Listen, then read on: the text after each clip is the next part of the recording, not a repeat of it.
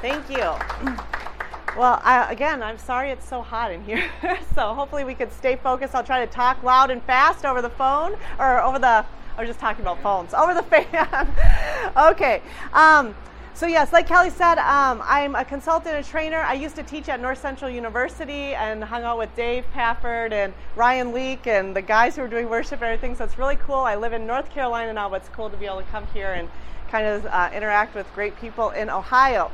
So today I'm going to talk in this session about building a great team, the kind people don't want to leave.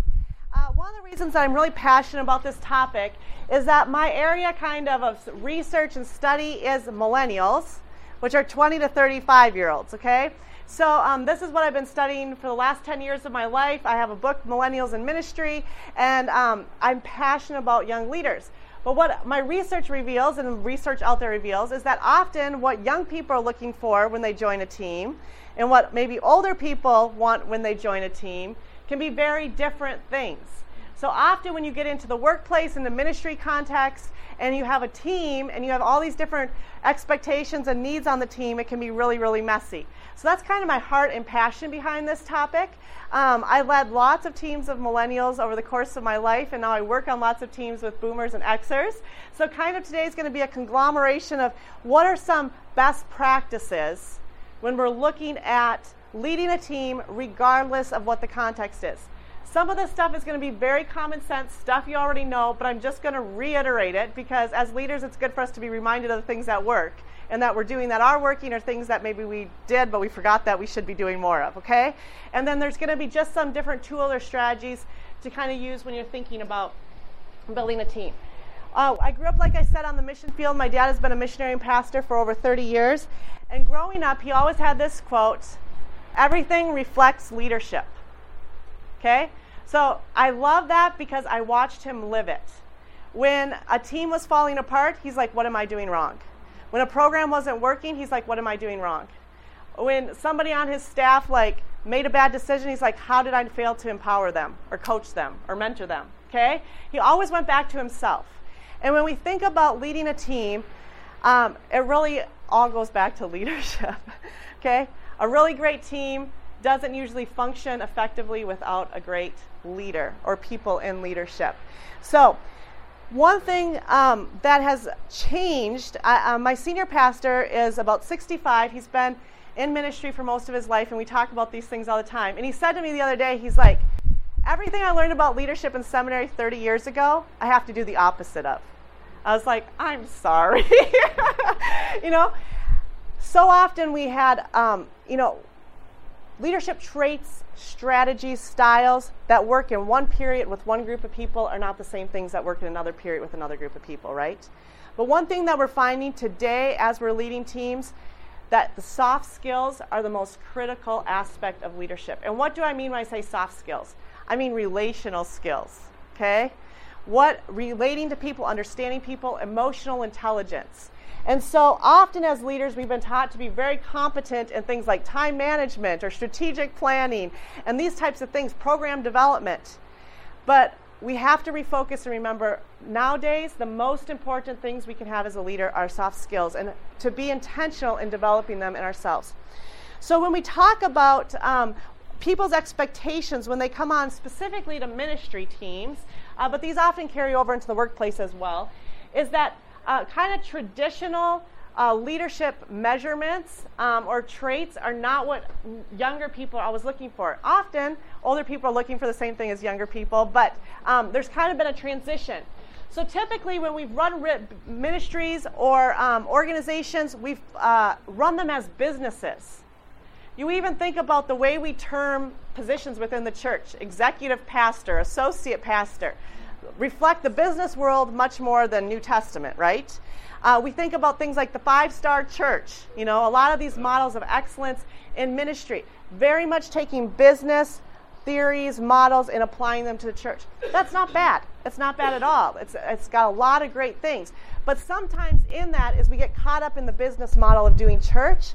And a lot of times you have young team members who are coming in and they have gone into ministry because they want to be a part of a family. They want church to be family. They can go find businesses elsewhere, okay? So they're coming to church as a family. And so often we're leading out of a business model, and we're using kind of business strategies, but we have to make sure we're also leading kind of in a parental way when it comes to young leaders. Leaders as bosses versus leaders as friends or parents. A strong focus on presentation and formality versus informality. And just kind of being casual. And sometimes we translate this into wearing jeans, okay, versus a suit in church.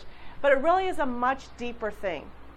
Often in the church, we try to have everything look just right. We want the lighting to be right, the sound to be right, our stories to be right, our 3 points in our sermon to be right, and our lives to be right. And kind of what young leaders are looking for on teams, and young people as they're coming onto teams, they're really looking to be, it's okay to be messy. It's okay to not just wear jeans, but to kind of let my hair down in general. And so how do we kind of engage that messiness and accept that that's okay as a leader? And one of the biggest things is to just be real ourselves. You know, my senior pastor, like I said, it's hard for him sometimes, because he's navigating this very intergenerational church. And so we would talk about this. And one Sunday he got up and he was preaching on something, got to a theological point. He says, I don't have an answer for this, and I really can't figure out what the Lord meant by this. I'm wrestling with it. And the young people just latch on to that, right? Because it's being real. So on every level of our leadership, being really real. Programs versus people. Okay, so often when we're on teams, we're so focused on the programs, we want everyone on the team to sacrifice for the sake of making that program perfect. Versus saying, well, if it's sacrificing so much of our people's energy, time, willpower to make this program work, is the program worth it? That's what a lot of young people are asking. And a lot of team members in general. So making sure that we're prioritizing people, not just the programs, when we're working on things as a team. How we measure success as a team often is different. A lot of times we've measured success on ministry teams as numbers, bodies, buildings, budgets, right? And a lot of times there's team members who want to measure success as spiritual growth, personal development. Again, that focus on family and people versus numbers. So as we're leading teams, it's important to ask, how are we measuring success? And what does that look like? Okay. Often we've put ministry, teams, jobs first. That's kind of been the traditional work ethic. Okay? So if this team is committed to something, we're all going to sacrifice till blood and sweat, and we're going to sleep 3 hours a night if we have to, and we're going to make it happen. And teams are beginning to acquire more and more people who are like, I have other priorities in my life too. I'm not going to sacrifice all for the team. And a lot of times what happens is team members who kind of have this life first versus ministry first approach get accused of being uncommitted, irresponsible, not dedicated. But as team leaders, it's really important for us to remember we kind of are managing teams nowadays with some competing sets of values, okay? A lot of younger leaders have watched ministry leaders burn out because they put ministry first, and they've said, I'm not doing that. I'm putting life first, and ministry is going to flow out of my life. And so, but that can create a lot of conflict. So this kind of just gives us a perspective of some of the dynamics that are happening on team as we're looking at some cultural transition occurring right now, which I'll talk about in my workshops later this afternoon in more depth. But I kind of just wanted to throw that up. So going back to the point that it's all about leadership. To build a functional team, you have to be functional, okay? I think this is the most important thing about building a team. You don't have to be perfect. It's actually good sometimes if you're not perfect. But you have to be functional. It's very, very hard for a dysfunctional person to run a functional team. And so I want to take just 10 minutes or so and talk about this, because as leaders, we often are focusing on what we're doing, not who we're being. And so I'm just hoping that this can be a blessing to someone to just, these are all things that we know, but just a reminder, am I focusing on who I'm being as a leader? And am I being a functional leader right now? Because we always need to be checking on that. So a couple of things. I want to talk a little bit about emotional intelligence. So if you're familiar with emotional intelligence, just draw me out for a minute. But it's a good reminder to think about, who am I as a person? What on that chart that I just showed you, which side do you identify with most closely? Are you a ministry as business? Are you a ministry as a family? Are you measure success by numbers? Are you measure success by those intangible developments? Are you a life first or a ministry or work first type of person? Who are you? Because remembering that, what perspective you're functioning out of, is going to help you as you navigate with your team members, right? So really being aware of ourselves. And of course, there's all kinds of assessments and things that can help us do that, but being aware of ourselves. And then really managing ourselves. Okay? So, in what ways? Think about the teams that you're leading right now. Okay? So, where are you having to manage? Because parts of things, values, personalities that are different than yours are conflicting with you. And how are you responding to that? I'm consulting with a organization right now, and the top leader, she wears her emotions on her sleeve, and all the assessments that I'm doing with the organization is making that very, very apparent. She just wears her emotions on her sleeve. And so we're working on this because I'm like, you have to self-manage. Okay? If she's angry, the staff doesn't know if she's going to come in, she's angry, or she's happy. And they have no idea, because the same thing can happen and it can have a dynamic result one day, and the next day it can be a peaceful result. Okay? So what are the things, when you're asking your team for feedback, what are the things that they're saying, and then how are you managing those things? And then what is your social awareness? If I were to ask you right now, how is everyone on your team doing, could you tell me? Could you tell me who's engaged, who's disengaged, who's having a good week, who's having a bad week? What are they liking about the team and the mission? What are they disliking about the team and the mission? Who's having conflict? Who's getting along? Where are the social cliques developing on your team? Okay, so again, just being constantly socially aware of what's going on, and then managing those relationships, right? And so we have to be aware of ourselves. We have to be aware of the social context, and then not just aware of them, but we have to manage them. We have to manage ourselves, and we have to then manage the social context. So when I worked at North Central for a while, I was on a team of all men. So my boss was a male, my colleagues were males, and I had a staff that I supervised that was all males, okay? So, and I'm not a big believer that women are more emotional than men, because believe me, they cried a lot more than I did, okay? But I can remember this one day where one of them did something, one of my colleagues, my peers, did something that caused, I had 5 student leaders, females, in the bathroom sobbing. Okay, and he did something that just was insensitive. Okay, I was so angry. I was just angry. I mean, I just wanted to just punch him in the face, So I just go to my office.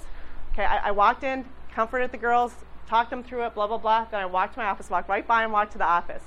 I'm in there just pacing my office. And he comes and knocks. He's like, "Can I come in?"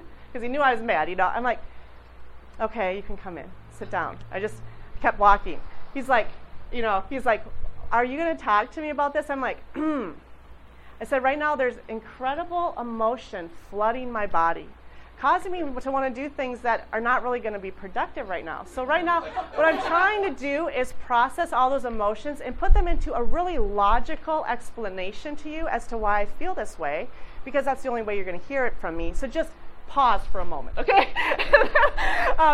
But we have to sometimes as leaders realize what is going on, constantly being aware, what is going on with me, and then how do I manage that so that I can relate to the relationships around me effectively.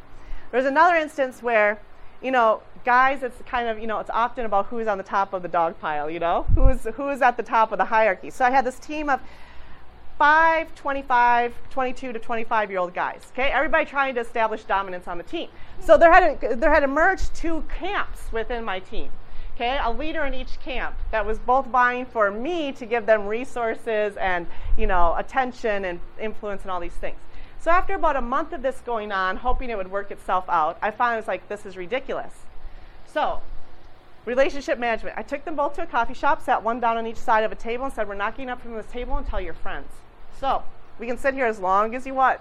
Let's work this out." Okay, about 2.5 hours later, they were friends. So we have to, though, be aware, because what happens in those situations is if the leader's not aware that we've now just have 2 camps established and that there's 2 leaders, you're never going to accomplish anything. And so often leaders just are disengaged and keep coming in and saying the same things, and they're not managing their team. Does that make sense? So this emotional intelligence piece is so important on so many ways, because me being aware of my emotions in that relationship with my colleague probably guarded that relationship.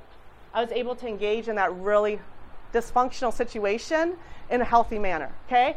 And I won't tell you all the stories of when I failed. I'll just tell you a couple where I succeeded, okay? But we just got to be aware of these things as we're leading. Here's something else I just want to reiterate. The emperor's clothes. We all know this fable, right? Where the emperor's walking around naked, but nobody says anything to the emperor because, the emperor thinks that he has this beautiful robe on until a little child says, why is the emperor naked? Leaders, we're all emperors, okay? Everyone sees our nakedness, okay? Everyone knows our flaws and failings. So, are we establishing ways of getting that feedback from them? Because this is a Johari window, if you've ever seen it. But I love it because it just demonstrates kind of the life of a leader, okay? And box one is what you know and what everybody else knows, okay? That's out in the open. These are things that we all know. Everybody celebrates. These are your strengths as a leader, and we all love them. Then you have the things that are unknown to other people, but you know them, okay? We just don't show them to people, okay? So we know these things about us, but shh, don't tell anybody else. That's a perfect, when we talk about the formality in the presentation in church, okay? That part of the leadership. Then we have the parts that are our blind spots. That are the things that everybody else knows about us, that we're walking around naked, okay? But we don't see. And we all have those blind spots. And as a leader, our goal is to make the box in the first box a little bit bigger, to be really honest and authentic. Obviously, we don't always hang out our dirty laundry, but being honest and authentic in our leadership, and also being more and more self-aware. And as a leader, the best people to give us good feedback about our blind spots, other than our spouse and our kids, is who? Our team. The people who have to put up with us every day. Our actions and our behaviors. So my question to us is, in what ways are you getting that feedback from them on a consistent basis? How? We have to have systems and strategies in place where we're getting that feedback on a regular basis, whether that's occasionally really formal ways, like a 360-degree review, where we're asking for anonymous feedback and getting feedback from people, or if it's in conversations where we're honestly accepting feedback. And then when we're asking for feedback, the next step is how we respond to that feedback. So, as we're seeking to become more self-aware and eliminate that blind spot, we have to be asking for feedback, and then we have to be thanking people for that feedback and not responding to it defensively or with explanations. Just receiving it, okay, and taking it into consideration, weighing it with other people who are mentors and coaches. And sometimes it's really small things we could do, like type out the agenda versus having it in your head. Something very small. And sometimes it's pretty major things that are causing dysfunction on our team. Okay, so some questions that we need to have as team leaders is, have you received constructive feedback from members on your team recently? What is it? How are you seeking to grow in those things? How do you determine areas for personal growth? What are concerns, challenges, and passions of your team members right now? How are you being self-aware? How are you managing yourself? How are you being aware of your team? And how are you managing them? Okay? And really, if we could get that piece right, a lot of the other team issues that exist go away. I've talked to so many people. We all know this. You don't mind doing things that are not in your skill set, or maybe not your passion, if you have someone that you're following that just believes in you and you believe in them, right? So how can we be that type of leader? That is the best way to build a team. Be the type of person and leader that people want to follow. Okay, I just wanted to throw that in there because often we just get caught up in focusing on what to do for the team, okay, versus what to do for us. So now let's talk about what we do for the team. So here are some of the things that can affect how you manage a team, how you build a really healthy team. The team size, okay, best size of a team is 3 to 9, possibly 12, okay? But once you get a team much bigger than that, you almost want to break it down into sub-teams because it becomes really hard to develop a great team dynamic when you get over 12. just the different forms of diversity, whether that's age, denomination, ethnicity, socioeconomic class, gender, etc. Okay, like I said, when I was working with all guys, I had to change some of the ways that I did stuff, right? When you're working on intergenerational teams, which is kind of what I specialize, you have to focus on different things. And each form of diversity adds a little bit different nuance to how you're going to manage that team. The purpose of the team, group personalities, and the culture of the group, okay? And that's, if we don't know the personalities, we don't establish a culture, it's going to be really hard to build a healthy team. And then team leader, style, and influence, which I already talked about, which I believe is really the most important. Oh, yeah. And you can, again, if you want to download the notes, you can. But I know some of you like to write them down. Okay. Okay, here's something I just like to walk through. Many of us are familiar with this, but it's a good reminder. Teams don't just form overnight, right? You don't suddenly just say, we've hired all of you, we now have a healthy team, let's move on. Teams form when you bring people together. So you form a committee or you hire people to a team or whatever it is, you recruit volunteers, and now you've formed your team. These are the people that are on your team, however you go ahead and do that.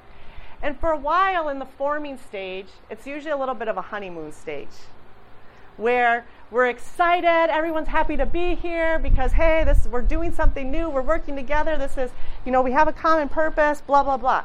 Forming stage is really exciting. Storming usually comes next, okay? They don't always follow these stages, but usually after a forming stage, a team goes through a storming stage. This is normal. This is necessary, and it's healthy.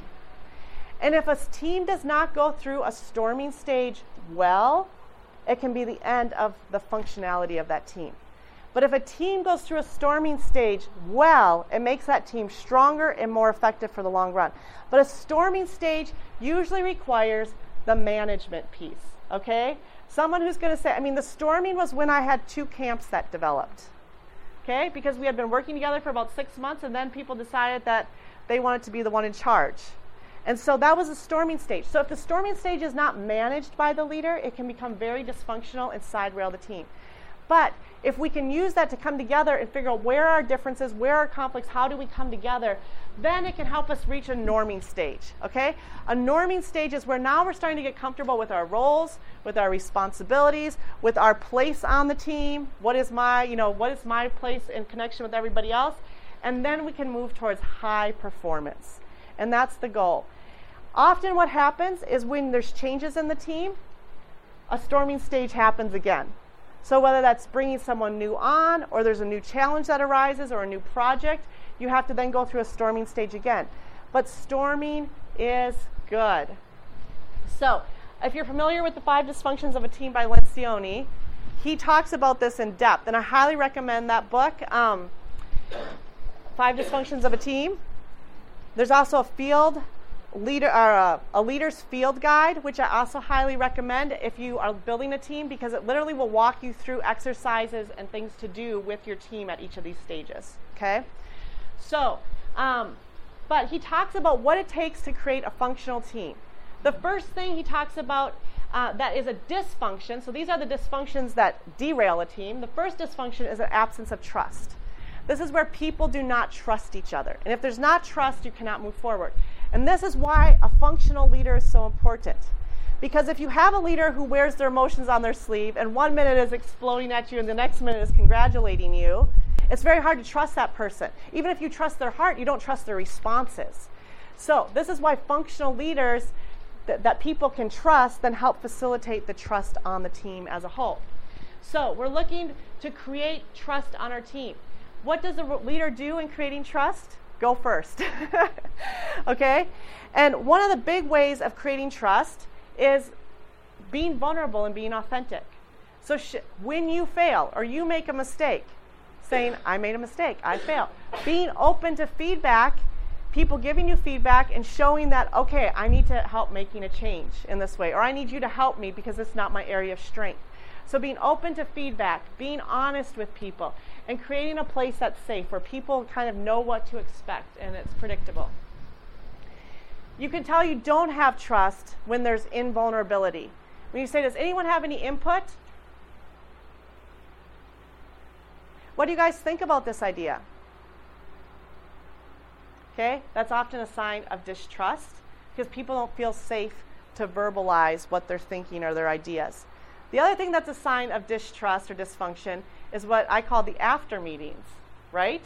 Where you have a team meeting and then interestingly, people are standing in the parking lot for like 2 hours after the meeting having the post meeting, saying all the things in the post meeting that they felt they couldn't say in the real meeting, right? So as a leader, here's a cue. If you have silence or you have after meetings, then we maybe need to work on this, okay? That's a good cue that we need some relationship management and social management of the group. Fear of conflict. If there is a fear of conflict, you also get silence and after meetings, right? Because when someone disagrees with something, they don't feel safe to verbalize it in the group, and then they're going out and talking and venting to their friends afterwards instead of having a healthy discussion and dialogue in the context of the group. So as a leader, again, it's that storming process. And if you don't like conflict and you're conflict adverse, just embrace it, okay? Because without healthy conflict, teams cannot be effective and grow. There has to be healthy conflict. And we have to model that for the people on our team, that it's okay to have some disagreement and do it in a respectful, loving manner. So as a leader, we need to mine for some of the conflict. That sounds bad, right? Who wants to go looking for conflict? But if you see someone in your team is disengaging or checking out or not giving input, then maybe pulling them aside and asking them how they're feeling. Well, so-and-so isn't letting me, then you start to hear, where is the conflict? Or I don't agree with, okay, well then let's have a discussion about this. So start to kind of figure out if there's a lack of healthy conflict and there's not vulnerability and conversation happening, then we need to address that and allow that storming process to occur.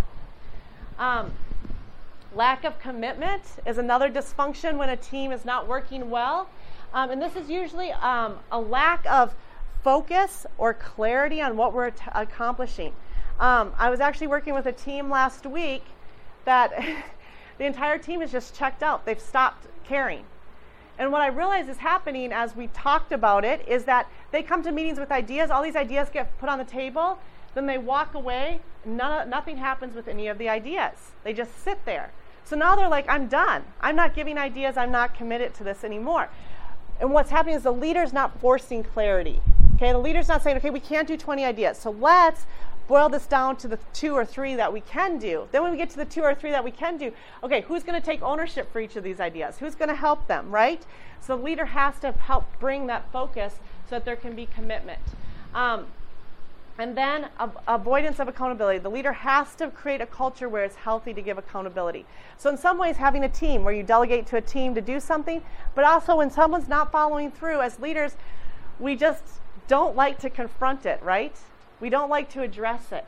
But if the leader does not confront when someone's not following through, then the entire team starts to become demotivated.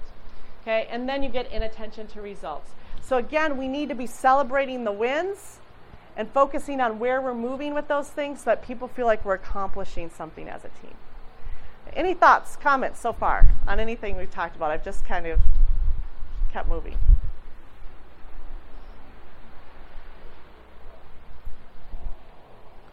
Okay? I'm not creating an atmosphere of no, I'm just kidding. Okay, yeah, go ahead. How do you pull the millennials into this concept? Mm-hmm. You're gray-haired. Yeah, I mean, this bottom one is huge, okay?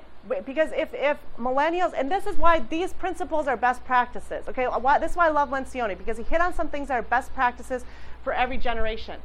Because if people trust you, it doesn't matter what age they are, they'll feel comfortable following you, okay? Now, the big thing with millennials is that they're much more driven by relationship than position, okay? Millennials choose who they're going to follow.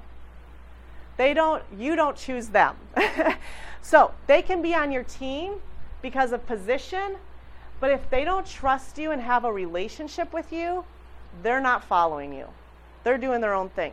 So Position is easy. You get assigned a position, you're in the position. Okay? And there's people on your team who are going to respect you and follow you because of your position. They're likely not under the age of 40. Okay? So, those who are under the age of 40, they want to know that you care about them, not just what you're going to do for them. Okay? So, my next workshop, Recruiting Millennials as Volunteers, speaks to this a lot more. Okay? But they want to know that they are the people over the programs, remember? People over programs. So let's say you're running a children's ministry. I work in the children's ministry at our church. And, we have 400 kids on a weekend. And so there's a lot of volunteers. And the staff get very overwhelmed just keeping all the balls in the air. But our children's director will come into the room and hand me a toy that she found that she thought my twins would like. As she's running around, scrambling to get everybody organized, I'm like, oh my goodness. She cares about me. She thought about something my 3-year-olds would like and remembered to bring it to church on Sunday while she's juggling 350 kids and hand it to me as she's running past my classroom, So those are the kinds of things, though, that millennials gravitate to. You care about me, not just my performance, okay? Know what's going on in their life and be committed to that. Yeah. That's amazing. The one slide you had up there with the chart, the first chart you had? Yep. It seems like there's a message as a pastor that millennials are more interested in perfection and performance than they are relationship. Now, you just said they're more interested in relationship. But when you go to a church or a church that tries to appeal to millennials, everything about that presentation is about, you've got to be perfect. Because this is who we're trying to reach. Yes. So help me with Yep. Okay, that's a great question. And my book, Millennials in Ministry, speaks to it a lot more. Okay, that first slide I showed was kind of my research that I did and that my book's based on, okay? But here's the thing. Millennials are used to things being excellent because they can download their favorite song. They can listen to a podcast of their favorite speaker. So they're used to looking for and finding the best. So when they walk into a church and they see excellent music and excellent teaching, that definitely resonates with them. There's an element of that is necessary. However, what we're seeing are a lot of these churches that are really focused on that presentation and formality and everything being perfect, but it's a transient crowd. Okay? They have young people in and out, but very few are actually plugged in and being discipled and developed. So while it's attracting them, it's not necessarily then converting all the time. In some cases it is, but not all the time, to the deep spiritual growth and community and connection, which is where young adults grow. So you have a couple of different models of church kind of emerging. Some are these house churches, and what you also see is young adults are shopping.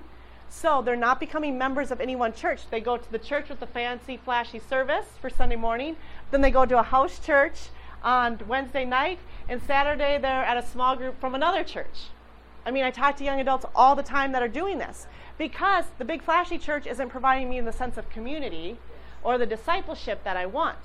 So young adults they're navigating it and they're picking and choosing. So yes, there's a role for all of it, I don't have time to go into my personal philosophy of where I think the church will be in 20 years, but I think that the church in 20 years, millennials are very much, it's very unlikely that they're going to pay the cost of the big fancy building and flashy services. Okay, so once boomers are done paying for that and are retiring, I think we're going to see more of a trend towards the house church model. Okay, because that costs a lot of money. And it's a lot of work, and most millennials don't want to do the work or pay the money. So unless they change, I think that what we're seeing is a temporary trend. And I think that it's still good. It's for a season, and it's for a purpose. It's pulling millennials in. It's connecting them with God. But it's not the end-all, to attracting young adults. Yeah. Okay, other thoughts? Can we recircle back to building trust? So what happens if, even like in the workplace, if you're in a position where you have positional authority and you want to begin creating the relationship of trust instead of using the positional authority, how do you go about creating that and not just turning everybody's head like, okay, you're weird, why are you doing this all of a sudden? Yes, yeah. again, a big part of it is your context and what you're doing, okay? So like an IT department, I've seen IT departments do it where they have like video game lunch hour, because IT guys are not usually the type who want to sit around and share their feelings. They want to play video games. So you kind of have to, I share this as an example, you kind of just have to find out because then in the context of hanging out over lunch playing video games together, they start to talk about what they did that weekend and what their kids are doing and blah, blah, blah, blah, start But if you put them in a circle and start sharing your feelings, they're not going to do that, okay? So one thing with trust, the basic beginning thing is to be someone who is just very authentic as a leader, okay? So showing in very basic ways that you're going to be consistent, they can trust you to follow through on your word, that you're going to communicate when you make mistakes. Hey, that was my fault. I'll take the blame for that, okay? So just kind of being that trustworthy person, but then to start to integrate. So one of the things like I would do with my millennial staff is every morning before I got to my office, I would go around to every one of their offices and just pop in and say, hey, so what happened on Saturday Night Live last night? Because, the one who loves Saturday Night Live, ask them that day, hey, did the kids sleep last night? Hey, I just pop into each of their office, ask a question. Because, again, then I was showing I cared about them, not. So some of it is contextual. In some cases, you just need to have communication. That's the first thing. Some teams are just so task-oriented, there's no relationship development. So it can be like taking the first part of a team meeting to like someone share their personal history. How do they get to this position in this place? And then suddenly, oh my goodness, I didn't know all that about you. Now I understand you better, right? So I can trust you now that I understand those behaviors are coming out of this experience. So sometimes it's just building things into like your staff meeting where it's literally 10 minutes. You just have someone share their personal story, and every week you do that, and it helps build trust. Sometimes it's doing a team building thing where you actually go somewhere and do something. I mean, my husband works for the military. His boss took them to like, one of those places where they like you play arcade games. I'm like, what? I'm like, you guys can go out on the range and shoot real guns. I'm like, why are you going? Okay, which is what some of them do for team building too. But so you kind of have to just look at what is your team and what kinds of things will help them learn about each other. But a lot of it just starts with you demonstrating that you're someone that they can trust and you're going to be consistent and you care about them. So, yeah. Okay, great stuff. Okay, let's here's the other thing. We talked a little bit about personalities. I'm not going to harp on this because there's so many presentations about this. But if you do not do some sort of personality assessment with a team, especially a team that's a long-term, obviously with a volunteer team, this can be really hard. But if you have a workplace team or a team that's kind of a core volunteer team, to do some sort of assessment, personality assessment, spiritual gifts assessment, anything like that, can really, really help in understanding each other, but also giving terminology to why we're different and why we think differently, okay? And so I just like to use Myers-Briggs because it's a well-known one. But for example, I'll pick on my husband for a minute, okay? He's an INTP. So I means that he's introverted. N means that he's intuitive, okay? That he sees the big picture. He's not down in the nitty-gritty details. He's a T for thinker. And he's a P for perceiving, which means he takes the world as it comes to him. He doesn't have a plan. Now, I'm a J, and so which is someone who has a plan and a task list, and we have to get it done. I wake up in the morning. So frequently I tell him, stop peeing all over me. I have a plan to do. Get out of my way, okay? So this helps immensely in marriage, too. You understand each other. But for my husband, he lives up in the clouds, right? He's a thinker, and he's processing the world. So, he's a strategic planner for special operations. Perfect job for him, right? He's analyzing what do we need to be doing today to be prepared for warfare in 20 years. Okay, I do not want to think about that, okay? So he's doing these things. But he works for, and let's see, where was it? I just found ESTJ. Okay? S is down in the nitty-gritty details. Give me the exact plan. J is I want actions right now. And E is extroverted. All over the place. Okay? My poor husband. Okay, comes home from work. How does he come home from work? Okay. So, and he has a very unself-aware boss. Okay. So, but by us understanding that, it can help us equip even my husband how to respond to his boss. Right? Yeah. Sorry, what did you say where I had the J part? What was that? That me? Yeah. I'm an ENTJ. Okay. Okay, but his boss is an ESTJ. So he and I fell in love over the N, okay? I always say we fell in love over the N, and the P and the J are what drive us crazy. So it's a good balance, you know? But when you can understand why you're different, how you approach the world differently, and how some of your staff or your team members approach the world differently, what not only it helps bring is understanding, but it also helps you figure out what are the best seats on the bus for different people. Because often we're asking someone to do something that they're not skilled at. Do not ask my husband to come up with a task list for today. Ask him what we should be doing to keep our country safe for the next 20 years, and he'll give you. You just have to tell him when to stop talking, because he'll talk for hours and hours. So it's like you have to be able to learn who on your team is good at what and how to equip them effectively in those areas. And then instead of viewing them as irresponsible or not doing something right or not following through, you see them as what they're gifted by God to do. And as leaders, we have a responsibility to empower them in those things. Okay, so healthy teams, what do they have? Number one, I believe healthy teams have healthy, self-aware leaders. Imperfect and honest, healthy, self-aware leaders. Yeah. I'm sorry. Yep. But you mentioned Myers-Briggs. Yep. Yep. Different. Yep. But ministry being a bit of its own job, if you will. Mm-hmm. In your experience, Yeah. as you are looking to form a team Yep. or how to relate and lead your team, Yep. is there a particular personality test that you would recommend or lean toward to be your go-to? Yep, for ministry context, I use StrengthsFinder. Because I think StrengthsFinder echoes spiritual gifts so effectively. So that's the one that I use most frequently in ministry context. Yep, StrengthsFinder. And it also, the other thing I love about StrengthsFinder is that the book, oh my goodness, I'm blanking on the title of it, but there's the complimentary book for leaders that explains how to manage each type of strength. So literally, I just keep that on my shelf, and when one of my staff is driving me crazy or is becoming disengaged or is becoming frustrated, I pull it off the shelf and reread the sections on their strengths, and usually in there I catch that's why they're disengaging. Oh, that's what I'm not doing as a leader to, pull them in or whatever. So that's what I also love about StrengthsFinder is there's, it's a really quick reference guide. So, yep.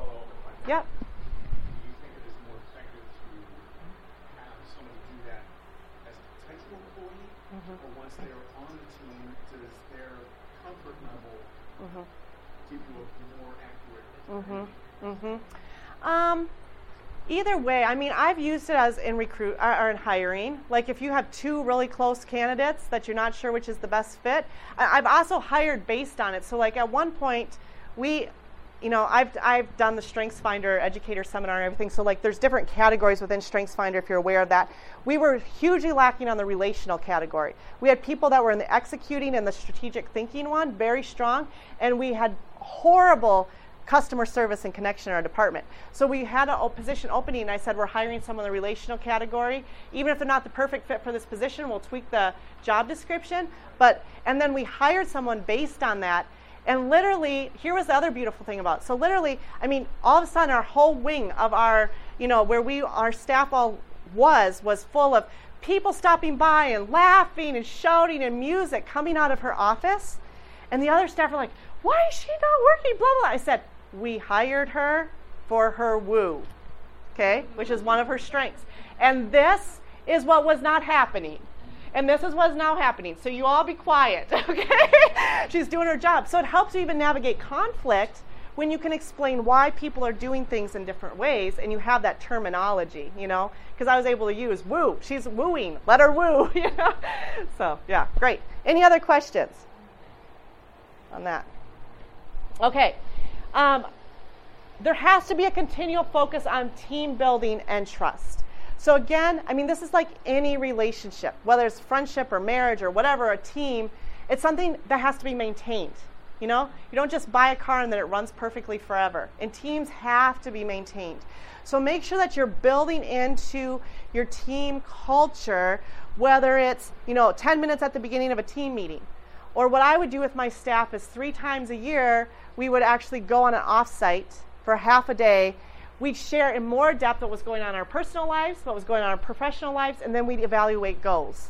Do some of that commitment, making sure that we're committing to results. Okay, so we just built that in, and that helped when we knew 3 times a year we were going to do that. It helped us kind of mitigate at that point anything that had come up. So make sure you're building those things into your thing. Engage in healthy conflict, okay? And if you feel uncomfortable with conflict, then go buy a book on it or talk to someone who's great at it and get some strategies for how to do conflict well. Have clear goals and accountability. And then this is the big one: understand, appreciate, and empower each individual, which is what we're talking about with these assessments, okay? So, questions, comments, thoughts? That's a good question. I mean, really, I would start with, if you haven't read 5 Dysfunctions of a Team and getting the field guide, I would start there, because he actually gives you some strategies for, basically the way that Patrick Lencioni lays it out is these are 4 steps to team building, in a way. And so he actually walks you through things to do with your team to help facilitate healthy conflict. And he recommends setting into place like guidelines. So having everybody write out how they like to have conflict, because everybody's different. You bring those things all together and you decide as a department or as a team, here's how we're going to handle conflict. So you integrate different people's input. Because some people just want to hash it out in a big team meeting, let's punch each other and get it all out. And other people really want to be confronted one-on-one, so you kind of find a compromise. Yeah, good. Yeah, go ahead. So we, in Kids Church, we have we call it SAL, which is Students, Leaders, and Okay. So we make a team. Very for cool. our 5th and Okay. 6th graders.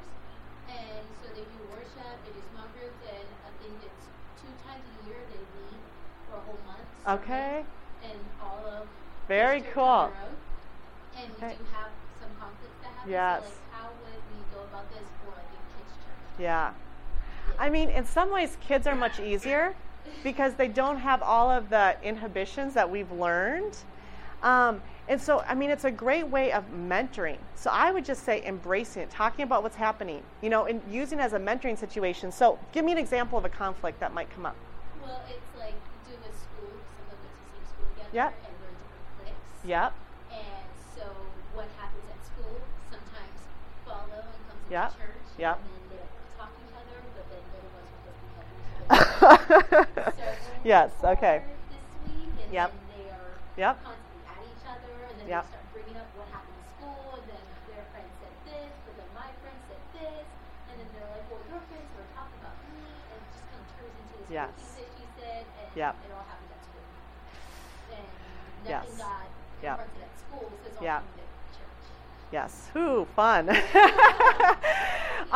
Okay, I mean, we can talk afterwards because I have some ideas. So let's talk, just grab me afterwards and let's talk a little bit about that. But I mean, essentially with kids, it's great because you just want to get all that out on the table. I mean, in any conflict resolution, you want to get everything out on the table, right, as much as possible. Yet, and sometimes you have to say there's some things you're not going to have control over because it's happening in other contexts. So at some points, you're going to have to just say, that's something that happened at school, we can't deal with it here. But the relationship piece of it you can confront, not necessarily what's happening. Okay. Other thoughts, questions? Yeah. If there's no other, Yeah, I realize yeah, it was a yeah, tangent, yeah. but where you see the church in 20 years, Yeah. especially because if we are going to mentor the millennials, Mm-hmm. that is, they're there. Yep. They don't realize it yet, Yep. but they're already there. Oh, yeah. If we just expound on that Yep. and how we might be able to steer clear of some of the potholes. Yep. I'm not sure I completely understand your question, so I'll start talking and then you can clarify if you want. But I just found it fascinating you mentioned the fact that they don't have to pay for it. Yep, right. And I think that that's a point that a lot of people miss when they talk about future casting. Yes. Yep. So I'm actually working on my next book about how millennials are going to lead the church differently than other generations, because right now we're really succession planning in the next 10 years is going to be pretty critical. One of the things I feel like the role of teams and intergenerational teams is to help make sure that we're transferring the skills and perspectives that are going to be needed that millennials are lacking to the next generation. So what I just kind of shared with her about Children's Church, so much of team leadership needs to be modeling and explaining things. Okay? So making sure that we're explaining why we're doing things and then explaining what we're modeling as well. So conflict resolution, problem solving, decision making, critical thinking, which are all things that is showing millennials don't have quite as much of as older generations, making sure that we're doing what we can to instill those things into millennials. I do think that the world is getting much messier. Our country is getting much messier. That's partially because of postmodernism and some of the things that are coming in, which I'll talk about in the final workshop that I'm doing today. But as a result, millennials are going to lead in a much more chaotic world, in a world in which we need to be much more adaptable and flexible. And so in some ways, some of their chaotic thinking is very well suited. Okay, they tend to be I say chaotic in a good way, okay, because they can bounce around and do different things, which they drive us crazy because we want to have a 10-year strategic plan. They're not going to have a 10-year strategic plan because tomorrow there could be a recession or a terrorist attack or who knows what, and the whole world could change, you know? So there are some things that we need to instill in them, but then I also realize that there's some things they're not going to need that we've needed. They don't need to know how to put together a 10-year strategic plan. They don't need to know necessarily how to do a capital campaign because we're probably not going to be building a lot of mega churches in the next 20 years, you know? So there's some of these skills. So as leaders, I think it's really important that we're discerning what are the skills that they're going to need to be effective and what are skills that have served a purpose for a season but are not going to be needed in the new season. You know, and then I really just encourage that modeling and mentoring in your team leadership. So, and letting them ask questions and having honest conversations about why we do ministry the way we do, you know? So, yeah.